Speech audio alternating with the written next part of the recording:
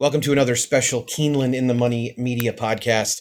This is going to be a look at Friday's All Turf Pick 3. Nick Tamero here, deputizing for Peter Thomas Fornatel, who continues to enjoy a week-long stay across the pond. He followed up his viewing of the Giants-Packers game now with, I think, a English Champions. I don't know exactly what they call it. Champions Day, I believe it is, on Saturday at Ascot, where he will see some runners that we could potentially end up seeing in about 3 weeks at the Breeders' Cup. One person who will be at Keeneland on Friday and will be at the Breeders' Cup for both days is Keeneland track handicapper Gabby Gaudet, who joins me again. Gabby, I'm sure you are chomping at the bit as much for that first weekend in November as we are.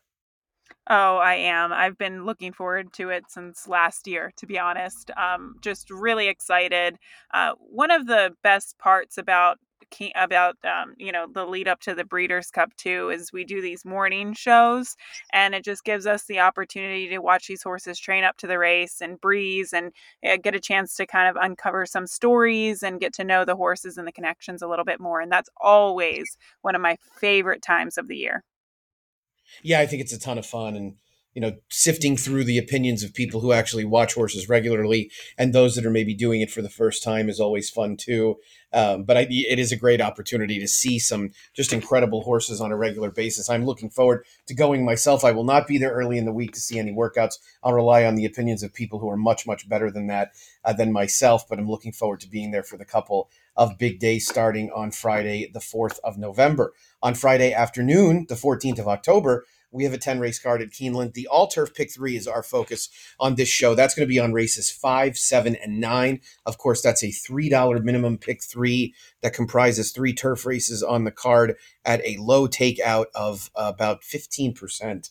The handiwork of the great Jim Goodman. Let's take a look at that starting in race 5. Gabby, a one other then at a mile on the turf course. We've got a bulky field going postward here. I did install number 3, Lady Pookie, as a very slight 7-2 favorite over the 9 Harrington Rocket for Chad Brown at 4-1. This is a race where I guess those two are going to probably garner the majority of the attention in the wagering, but I thought there were enough horses that could get a little bit of a look as well that kept me from going a little bit lower on either one. I thought this race was pretty straightforward. I do like the first and second choices on the morning line. Um, Lady Pookie, she just didn't have an ideal trip last time out. It wasn't a very fluid trip in the Virginia Oaks. I anticipate her maybe getting a nice stalking trip, and she is the class of the field. The 9 Harrington Rocket at Kentucky Downs, she finally got it done last time out. But at Saratoga, I even thought it was an okay race and defeat. Jane Mast, a nice Sharita Rowe filly won. Veronica Green, the second place finisher, came back to win a maiden special weight at the Belmont and Aqueduct meet. So it's, her last couple of races have been okay. If you go outside of those two, I was kind of looking at the 8, Isn't She Lovely, for trainer Mike Maker. Bad post last time out at Kentucky Downs. First race off the long layoff, came closing to finish second. The winner kind of drew away from the field, but I just thought that she had a little upside here, that maybe she can improve a bit. Her second start in the Mike Maker barn, second start off the layoff. And if she can do that, she could, be in consideration here. Yeah, I thought that was fair. Isn't She Lovely does look like a major pace threat, no doubt about it. If you're a Timeform US user, it's a red pace. It should be a hot pace. That's if everybody lined up goes. And I think that would make Isn't She Lovely's task a little bit tougher, but she's definitely very quick to the punch and is a threat to go the distance. Did you give any consideration to the 6 Precursory, whose first time turf? I've thought over the years that Cantharos progeny on the turf are very, very interesting. The dam side is not exactly loaded with turf, but these are connections that can garner a lot of support at Keeneland as I think about the last race on Wednesday afternoon. Precursory, a filly who's now going to be going 2 turns for the first time. I'm not concerned about the turf because, as you said, Cantharos can definitely produce horses that take a liking to the surface. And maybe she can get away with it at a mile. It's not like we're talking about a mile and a 16th or a mile and an 8th. I just wonder how far she wants to go was my main concern with her. Yeah, I didn't think that she necessarily finished up some of her prior mile races all that great. Did end up beating a filly last time out who came back to run very, very well in her next start at the Belmont at the Big A meet. That is race number 5, leg number 1 of the Keeneland All Turf Pick 3. Let's go to leg 2, which is race number 7. That's going to go at 4:12 Eastern time. We have 2-year-old maidens going a mile and a 16th on the turf course. And this, to me, if this is a race that you were able to narrow down, my hat's off to you. Admittedly, though, the one Callie's Grit, if you can give her an excuse for that poor effort on the yielding turf course at the Kentucky Downs last time out, she is the horse to beat. Oh man, I she is the horse to beat. But this race is impossible. And with a $3 pick three, it makes it even more difficult because I don't know about you, but I don't have a lot of money, so I kind of want to keep these tickets on the cheaper side. This race, look, it's either Callie's Grit or anything. Anything could happen in here. Self confident makes a little sense. She debuted at Kentucky Downs, closed to finish second. And in that first start, the 9 Bolt Toro makes sense to me. Again, she ran well at Kentucky Downs. The problem, I guess, that I have with this race is number one, there are a couple of horses. We have a combination of first time starters or horses that are going to the turf for the first time. And then part B to that is that there are a lot of horses coming out of Kentucky Downs races. And I hate to have to make a blanket statement, but it is true. And even talking to trainers, some horses love it, some horses hate it. I think you can definitely tell watching replays which horses loved it or hated it. But it makes it really hard to handicap horses coming out of those races and wondering what they're going to do on a more conventional turf course like Keeneland. I haven't been able to find a method to the madness, and that's why I think this race is so difficult. Yeah, I totally agree. It looks like there are the horses that are experienced. They don't exactly bowl you over in terms of how good they look. It does stand to reason that Callie's Grit came out of a really live maiden race in her debut. I mean, look, the quality of Be Your Best and Free Look since then was enough to make her the favorite in her second career start. They had both since come back and won their next starts. Chop Chop came out of there and nearly won the Alcibiades. So it Mm-hmm. seems like this filly has faced some really good horses in 2 prior starts. I know I banged the drum for Graham Motion a little bit on our Thursday show, and because his barn is off to a very good start at the meet, including a win on Wednesday and a narrow miss with a 2-year-old on the dirt in the I think the following race. The 5 Sun B, I thought, improved going 2 turns. Obviously needs to run a little bit better speed figure wise, but this seems like a filly with a little bit of upside. Well, and she could. I think first time going 2 turns definitely helped her. You definitely want to be able to see the follow through with these fillies in the afternoon. If she can take another step forward, she could be in contention. She is one of many. I hate to not have a strong opinion in this race, Nick, but she is one of many that could improve. And if they do, they could win. I think that's the case for quite a few of them, no doubt about it. And it'll be a really interesting way to start the pick 4. Of course, the second leg of the all turf pick 5 as well. Let's go to race number 9, the Sycamore at a mile and a half on the turf. This is just about as interesting a race, I think, as you're going to find anywhere. Let's just go ahead and dig right into it, Gabby. Who are you picking in the Sycamore? I went to Mira Mission as the top selection. I but I did have a really, really tough time landing on this horse. I thought his race in the Sword Dancer was really good. Look, they've tried him shorter distances before in the past. He's has limited starts going the mile and a half or quote unquote these marathon distances. The last time that he was at Keeneland, he ran in the Maker's Mark Mile, and he was beaten just a little over a length in that event back in the spring. So we clearly know that he's a good turf horse, and he's gone against grade one company and almost has won a grade one at shorter distances on the turf.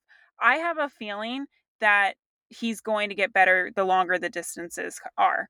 And he proved himself last time out in the grade one sword dancer. So I like him. He's a top pick.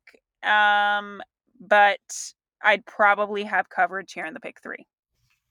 Yeah, I actually made Mirror Mission a slight morning line favorite. I know in Marty McGee's advance for the race, he wrote about Arklow and Channel Maker, and I feel like it's one of those classic situations where though Arklow and Channel Maker have earned the most accolades in the field, I think everybody's going to sit down and look at the form and say, wow, it's really hard to not make this horse the favorite coming in off a sword dancer effort where he got 103 by her speed figure and really ran the best race by a mile, sitting on top of a really hot pace that just totally collapsed late. The winner and the third place finisher both came from deep in the pack. Mirror Mission was the only one who stayed on whatsoever. Interesting to me that Ian Wilkes goes here in lieu of some other spots, ideally to get this horse to the Breeders' Cup, because I think he's deserving of a Breeders' Cup turf start off of that good recent effort. I did think, as far as the pick three goes, there's going to be a number of horses that are interesting. Um, Red Knight was another runner who was interesting to me. I didn't really know how to handle him because I thought he ran really, really well in the Turf Cup at Kentucky Downs last time out. And that followed up a strong performance in the Colonial Turf Cup one race prior.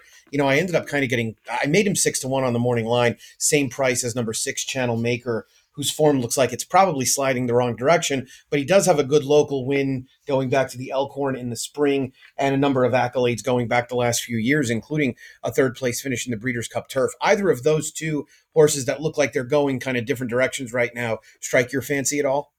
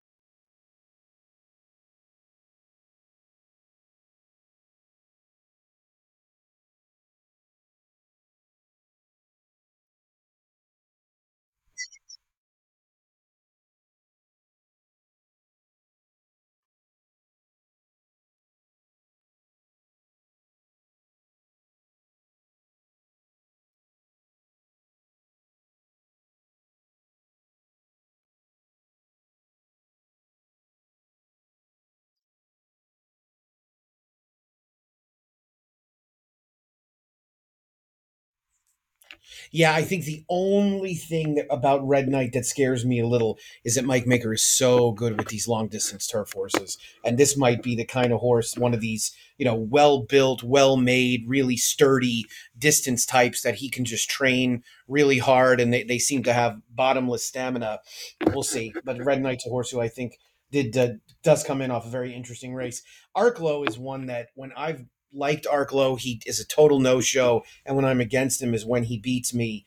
I did think he got kind of the wrong ride at Kentucky Downs last time out, but there does have to be a little bit of concern about whether Arklow's best days are behind him.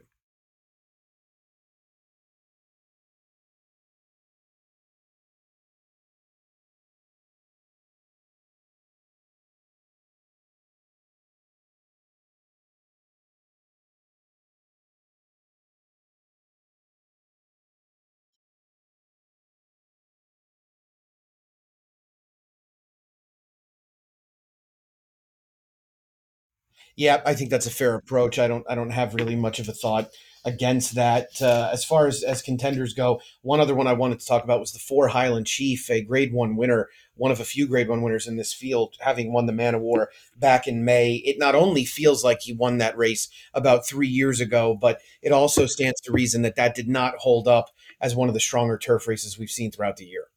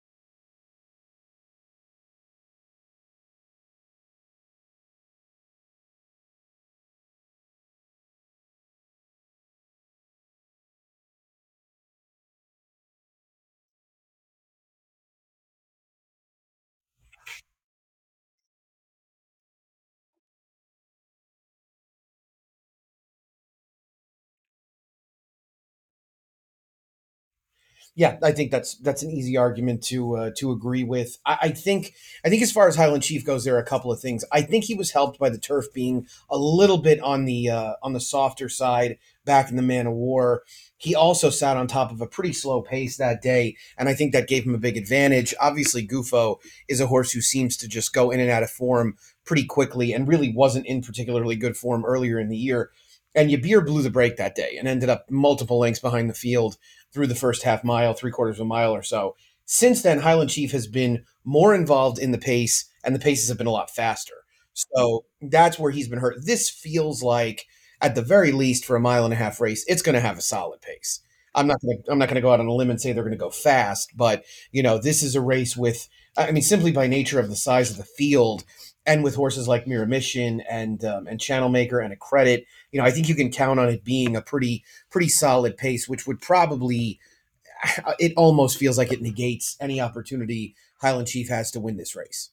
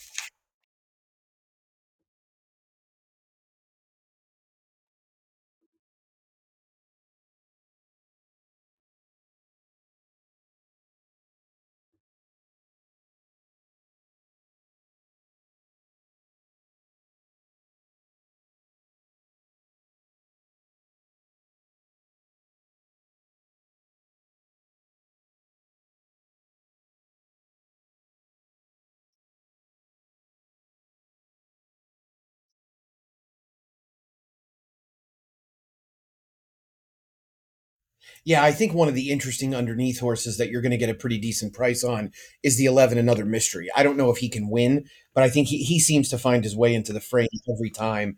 Right. And he's coming in off a good effort in the Kentucky Downs Turf Cup. He was wide much of the way that day. That was the big card where you wanted to be towards the inside when they had taken the rail down. No, Irad was just trying to get him there, so no fault of his, but he seems like exactly the type that you could use underneath.